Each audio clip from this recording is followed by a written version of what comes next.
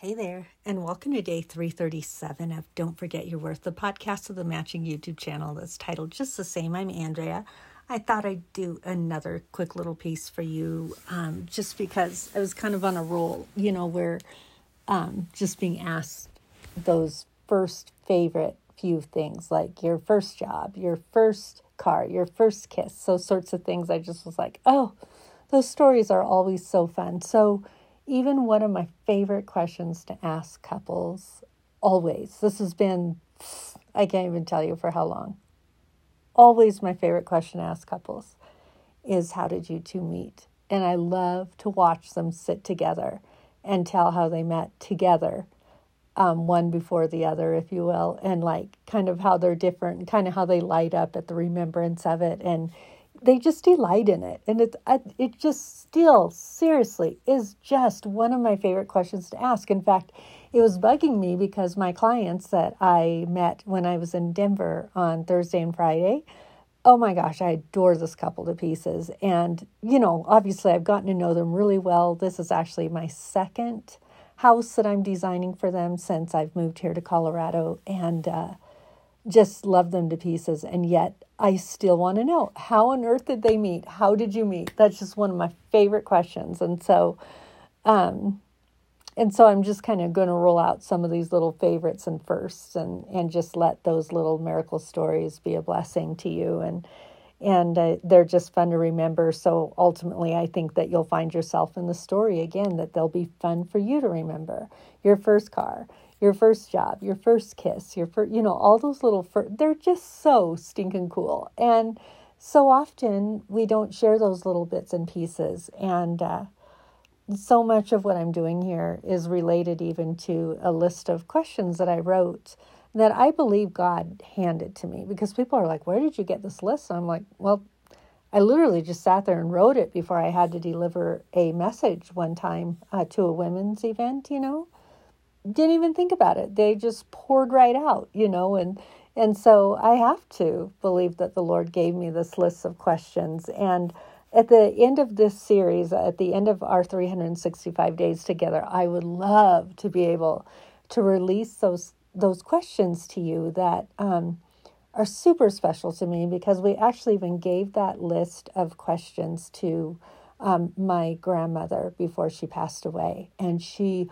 loved filling them out, you guys. Like she took, she took a couple months to do it. She just worked on, one or two a week, and wrote it out in her own handwriting, which is really rare because she's a mega fast typer, etc. And they're so special to us. I think I maybe even told you that, like, my folks, they literally keep her answers to these questions that I formed in their vault. They keep it in a locked vault in their house. They're that prized and special to them.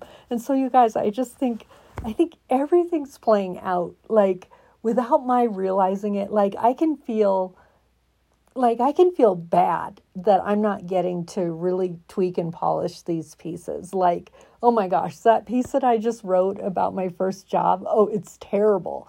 It is like an accounting, like I'm like, and then one day, and my best friend used to, no, like terrible writing, and I can tell it, but I'm like, oh my gosh, I'm trying to get through these things, and yet I'm realizing that it's like, no.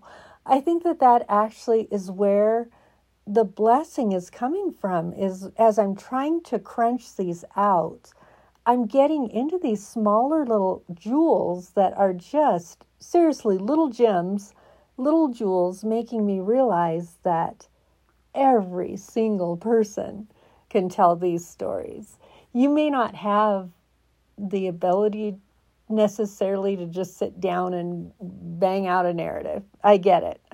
That takes a bit, and it takes some practice, but I feel like part of this is me just showing you. Just the accountings of these are just hilarious and fun. They're just fantastic. So don't be shy. Just get to telling your story. But anyway, I'm going to tell this one, you guys. I wrote this piece called Fisher Price, and so it begins. My dad was test driving each used car while I sat in the back, car after car. But nothing felt even close to safe or even close to reliable. They would sputter or creak loud at the door or overheat if driven over 55 or not even start at all. That was embarrassing for them. Finally, they drove a better car around the dealership building and let it rest in the glimmering sun. Huh? Where had this one been hiding? Was this even an option? How much money for this one? We're all thinking. It was a powder blue Honda Civic hatchback that was dreamy, but had one itty-bitty major-minor problem all about it. It was a stick. It was dreamy, it was newer, and it was reliable. It just was a stick, was all. My parents suggested a deal. We budgeted $3,000 for your car, Andrea, and this one is $3,800.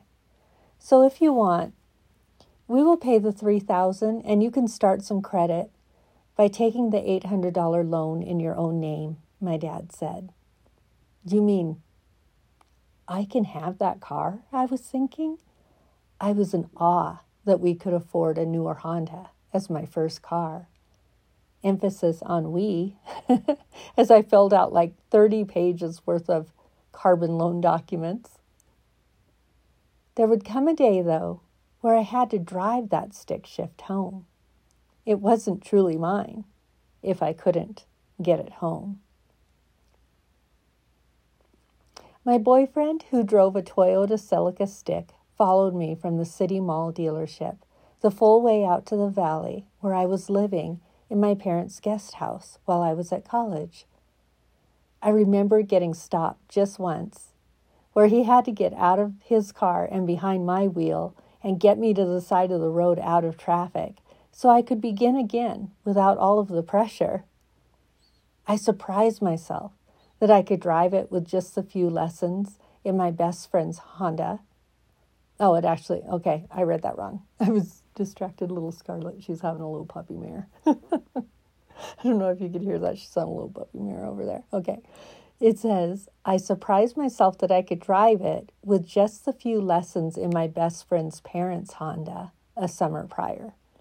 I actually loved the stick shift once I got the hang of it, but there were nights where my dad would come home to that car of mine flat parked in the middle of the gravel driveway because I couldn't get it started in gravel for a while.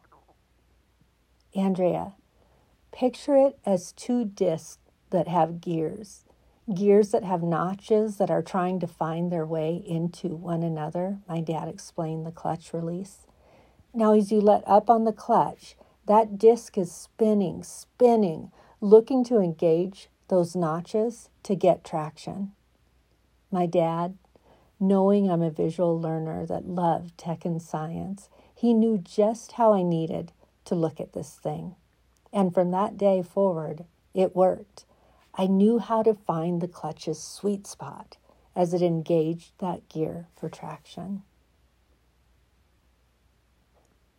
I called her my Fisher-Price car with big knobs for little people because that was their motto. I bought her special rims and a new stereo with subs while sedated. That's a full nother story. I think I've told that one to y'all. And I had no idea she wouldn't be my first or my last Honda. I think I've actually owned 3. But I'll tell you what, I will never forget her. Do we ever forget our first car, our first job, that first kiss? Have I told you about every last thing? This journey is all just for you, crafted by a brilliant creator and storyteller. He rubs his hands together just preparing to bless. His protections are mighty and great. He is good at who he is, how he loves, and what he does. He can be trusted to every last little detail, put into play just for you, because he loves you. He cannot even help himself when it comes to you. You are the apple of his eye. Believe. I love you. So like I said, just a short little sweet piece, terribly written. Like, you guys, as I'm reading it, I'm just like, oh wow, this is just worse than I thought. Like, so poorly written, because listen up. You know what? I maybe shouldn't say that. It's not written to the style that my perfection would want, right? And that's kind of where my mentor was saying, you know what, Andrea? Be the C student sometimes. You are not always going to be able to show up with the A. And she's right. Now in this, this is complete C student. I'm looking at it going, wow. But there is a time and a place for, what have we been calling it? You guys, I called it this already, and I just lost it. In accounting, there we go. There are times and places where the accounting, that is just right. I'm not used to necessarily writing this way. I think that I'm just trying to get like the little bits of parts and moving pieces just on the paper, and then that's where I would tweak and polish. And, I'm just trying to get these memories. You guys, I mean, obviously these memories, look, the piece that I wrote about my first job, that had to have been from when I was 17. I think this car even was from when I was 19, maybe 20, right in there. But I drove a motorcycle and a scooter, crotch rocket, everything. I rode two-wheelers forever. So you can imagine, my folks were like, we need to get her a car. Because if you knew how much it rained in Oregon, you would know how laughable it was that I drove a motorcycle to that job at Pier 1 Imports that I told you about. I did. I piled my hair up in a helmet and off to work, and, didn't bother me one bit. But I'm sure it does sound kind of funny that I'm getting that first car at, say, 19 or 20. It's because I rode motorcycles. Oh, that has to sound so funny. But it's the truth. It just is the truth. And there it is. So, tell me, you guys, I just can't even wait to get to know some of y'all's, just even through what we're doing here and going through this process of our telling our own stories. I want to hear some of your stories. I'm looking forward to that. So do that as you read each one of these that truly are just simple little accountings. Place yourself right in that story. Remember your first car. Remember what it was like. Remember how it felt. Remember the freedom of that first driver's license. Like I say, that first job, that first kiss, those first things just are mighty and great. I don't know. Did I write about, I'll just have to even take a look. But I love these things. And I just think they're worth so much and so much to gift to generations beyond us.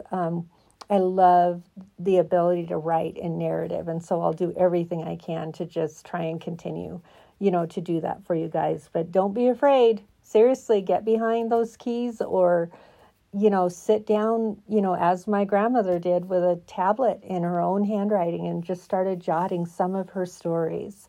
They are, like I say, so golden. They're like tucked away in a vault.